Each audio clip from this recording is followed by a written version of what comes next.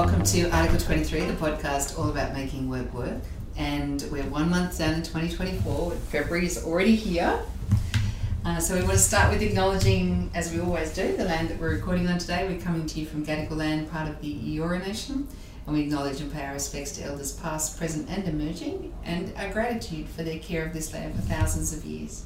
Now down to the podcast, I'm Rhonda Brighton-Hall, and alongside me is, as always, James Hancock. Welcome. Hey Rhonda, how are you? Nice to be here. It's nice to have you here. We've had a great start to the year. We have. Hit the ground running, to say the least, and running pretty fast. So hopefully that great year has started for many people, and looking forward to hearing other people's stories as well. As per the podcast, in 2023 we went to a format of 3 big topics, 2 that are really topical, conversational at the moment, and 1 good news story at the end, and we're going to stick with that.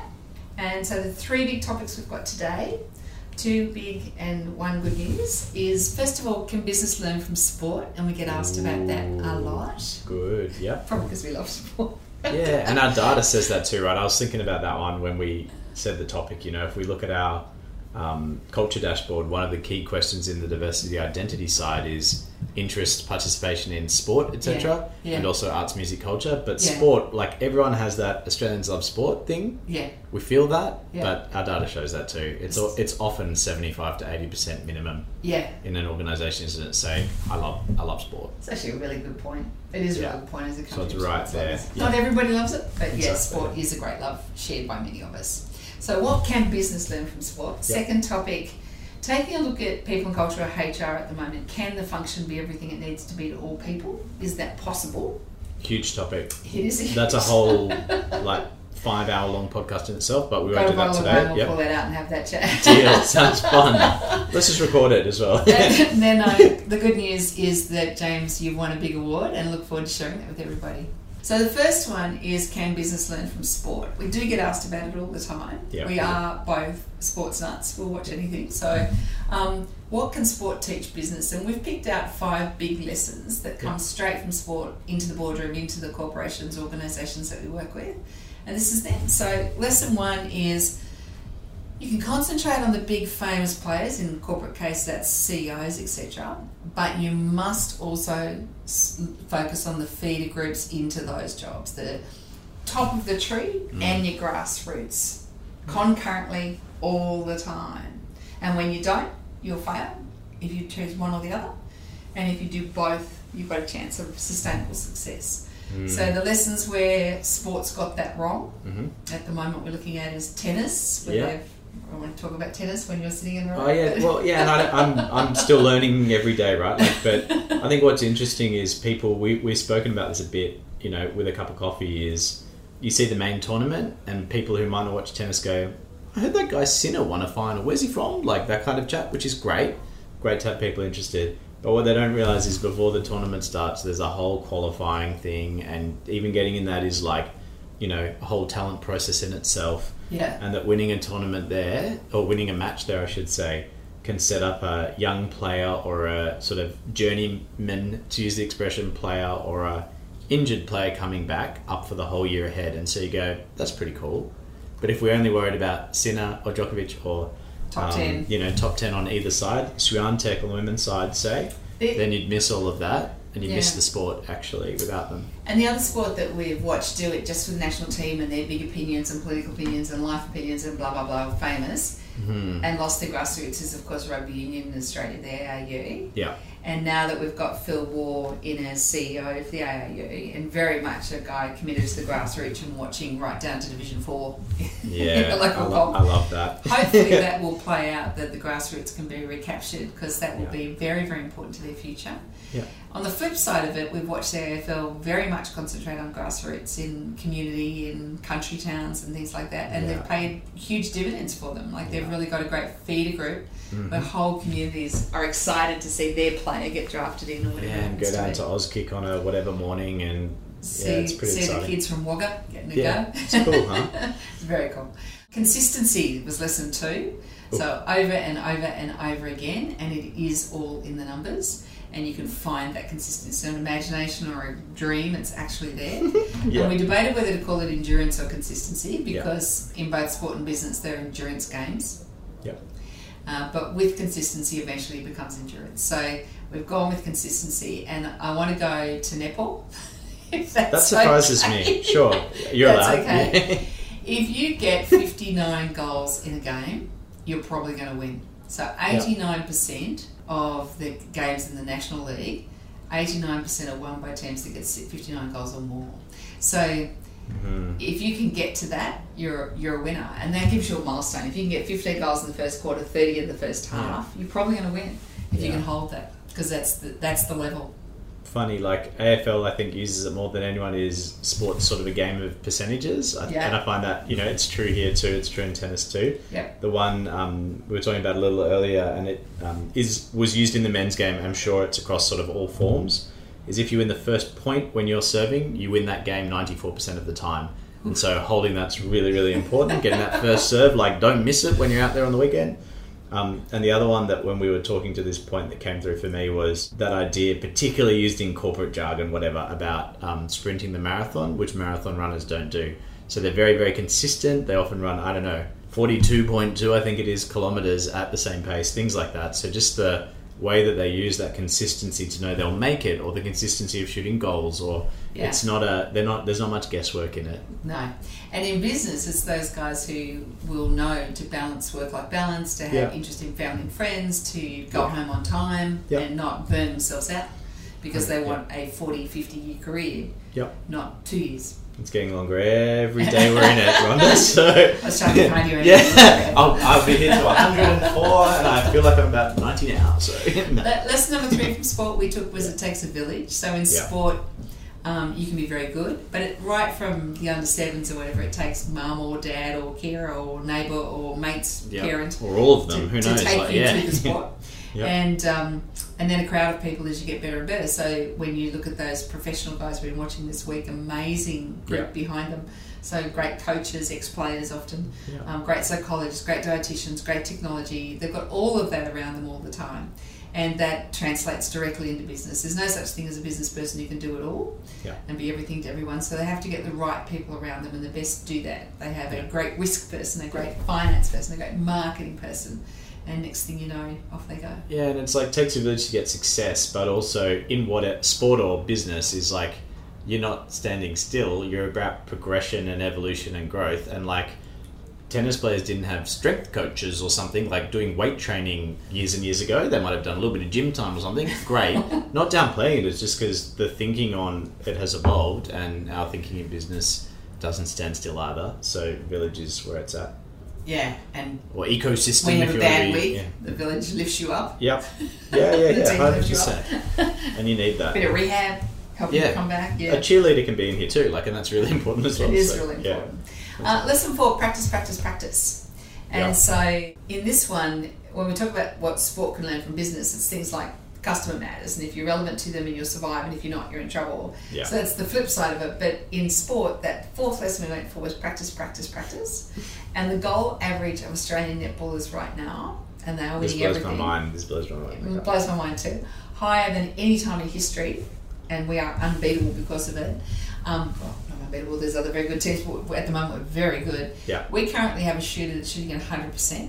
And that's pretty much impossible to beat. So Sophie Garvin shot the last game at 100%. That's insane. You can practice, practice, practice and get 85, 86. But to get 100, you must be practice, practice, practice, practice, practice, practice. I don't even know how you get that. It's amazing. And in a tight game, that obviously wins the match for you, right? Like as in 5 goal, like all the things we were talking about on the numbers, 59 goals gets you the wins kind of thing. It's amazing. And if you had what a game changer. That would break your spirit, wouldn't you? You know, every time she gets the ball, it's going to be a goal. I do. I don't know Sophie at all. I'm excited to watch more netball to see this like amazing effort. We need to get her to America to the basketball where they do that halfway shots, and hopefully she'll share her winnings with us. But that's awesome. Tall enough, she can just about pop it in. Yeah, so cool. Lesson 5 we went with was needing diversity. So in sport, in a team, you need really good balance of people who can play every position, every side, every defence versus attack. They can have the initiative of attack and the responsiveness and reaction of a defence. Look at soccer, goalie versus a wing versus a forward, all very, very important. Totally different bodies, shapes, endurance, everything. And that diversity is also in business, so you do need everybody around you to be totally different. So our big 5 from sport to business, almost directly translated, is concentrate on both your famous people and the grassroots. Yep. Consistency, over and over, and keep the numbers. Takes a village, not one person. Practice, and you do need diversity. That was topic 1. Second one is really interesting. So, talking about HR at the moment, can this function be everything it needs to be to all people? HR right at the moment is 2 incredibly distinct skill sets and expectations. So, the people and culture profession we're talking about. So, on one hand, you've got protection, mitigating risks, keeping your organisation off the front page of the paper, keeping them out of courtrooms, avoiding risks, mitigating them quickly when they happen, writing the policies, applying them consistently, steady hand, conservative mindset, stable, unemotional consistency. That's the job. But on the other hand, commerciality, creativity, someone might like to trust and talk to you about things so you know what's going on. You're innovating, creating unique and engaging experiences, aligning the org and the team to customers quickly and very effectively. And that's equally important. Otherwise, you'll just be consistently compliant, but not really growing, moving forward, being creative and creating something special. So even this ever increasingly litigious world, we talk about protection and risk all the time, and it's winning. But without that other side, that commercial agility, creativity for team, customers, it's not impactful and successful, and those jobs are turning over really fast. So the tenure of these jobs is so quick because if all they can do is compliance, that's not enough. So I think that's such an interesting topic, and people have sort of said it to us like left brain, right brain, or one is hard, one's soft. I think of that example, I'm like, I think you're missing the point and the nuance in it, but okay, I see where you're coming from, and it's bubbled up here again. I think when you spoke about it, Rhonda, like you spoke about can the function be everything it needs? They, to me, sound like different people, potentially. Yeah. There are probably great people that can cross the bridges and, you know, left, right, one hand, the other hand. But if we're thinking about it like a function, we should be able to get these groups of people in there, focused on those things and crossing over together. I think it's really interesting if we think that, you know, does the chief people officer job or whatever have all of that? That's pretty amazing, and I hope we will be able to do that. I think you can build parts of it. Like if you're deeply creative, you can work out about risk, and if you're about risk, I'm sure you can be creative. Like put that one down. Not many people would go to that straight away, but risk is a creative job when it's done well. Yeah, it's not a like numbers only because it's an enabling one, not a job, protection, but it's not a lockdown understanding job. Where people are going. Yeah.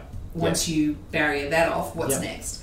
It's really interesting to think of it as that CPO role you just talked about, because that's, if you can't be both of those people, well, who do you put in charge? I agree, and like I don't know, and my other thought into it though is, do you have which one, if any, wins, and should corporates in the top 100, whatever the number, like I'm just using it as an example, should it be 50 creative leaders and 50 risk ones, and then a good 2IC that's the opposite? Be fascinating. We'll probably have better orgs, but you know, what sort of wins? Because I would kind of argue, even though it's not my side as much, and I don't, but is basically why are we going so far down the risk one? Yeah. Because we're basically putting handbrakes on our economy and our people and their creativity and energy by going too far down that one, albeit I'm not saying we run a free-for-all either. So that one really gets me. I don't know the answer to this. It does kill a bit of the conversation too. Like if you take a super compliant, risk-avoiding, mitigating person, that's all they want to talk about. Yeah. Let's be safe. Yep. And cotton wool the whole organisation, we can't do anything wrong ever. Yep. So we can't try anything ever. Yep. Then when you go to talk about it, no one wants to have that conversation because it's not interesting. It's never going to let you win, to go back to the sport analogy. It's just going to make you lose less. Yeah.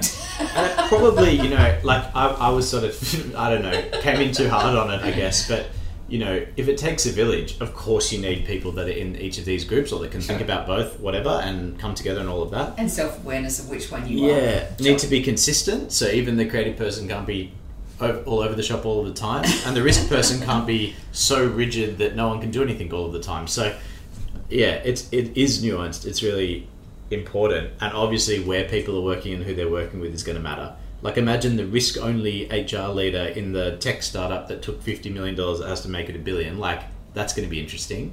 And imagine a bank with only a creative person that didn't think about risks or whatever at all. You know what I mean? You can think of examples where, a bit of mold breaking, and again, like a blunt instrument view would be too narrow, which means we need both, and we can't only have a chat about IR settings, and we can't, can't only have a chat about creative HR or whatever. Yeah, need everything. But they can cross over better. So next time you're judging your HR person, your team, or your people and culture person, I like that. Be looking for both, and to look whether if they've got the self-awareness of which one they are, whether they're putting the other person close by. It's almost like a talent acquisition hiring criteria type one for me. Yeah. It's pretty cool. I like it a lot. And if you are a HR leader, self-awareness of which one you are and putting the other one close to you is really valuable. Yeah, I agree with that. That's really cool. I like it. That's a good topic. I reckon we've solved it with a lesson from sport about teamwork. Done. Don't sprint the marathon, and don't do a sport that's not yours, and have someone to do that sport for you. Yep, got it. Get Sophie Garvin. Yeah. Yeah. Okay, so number 3, James, our good news story this week is a massive congratulations on your nomination of one of the 40 hot HRDs, which has been a source of a source of many jokes around the office this week. But it's congratulations. Thank you. HRD magazine is a big magazine here in Australia, and the top 40 impacting the profession over the last 12 months is that list. Well deserved recognition, not just of your work, but your impact on organisations and on our clients. And also on your volunteering for the profession, because it has got an element of lifting the profession and doing good with it and for it.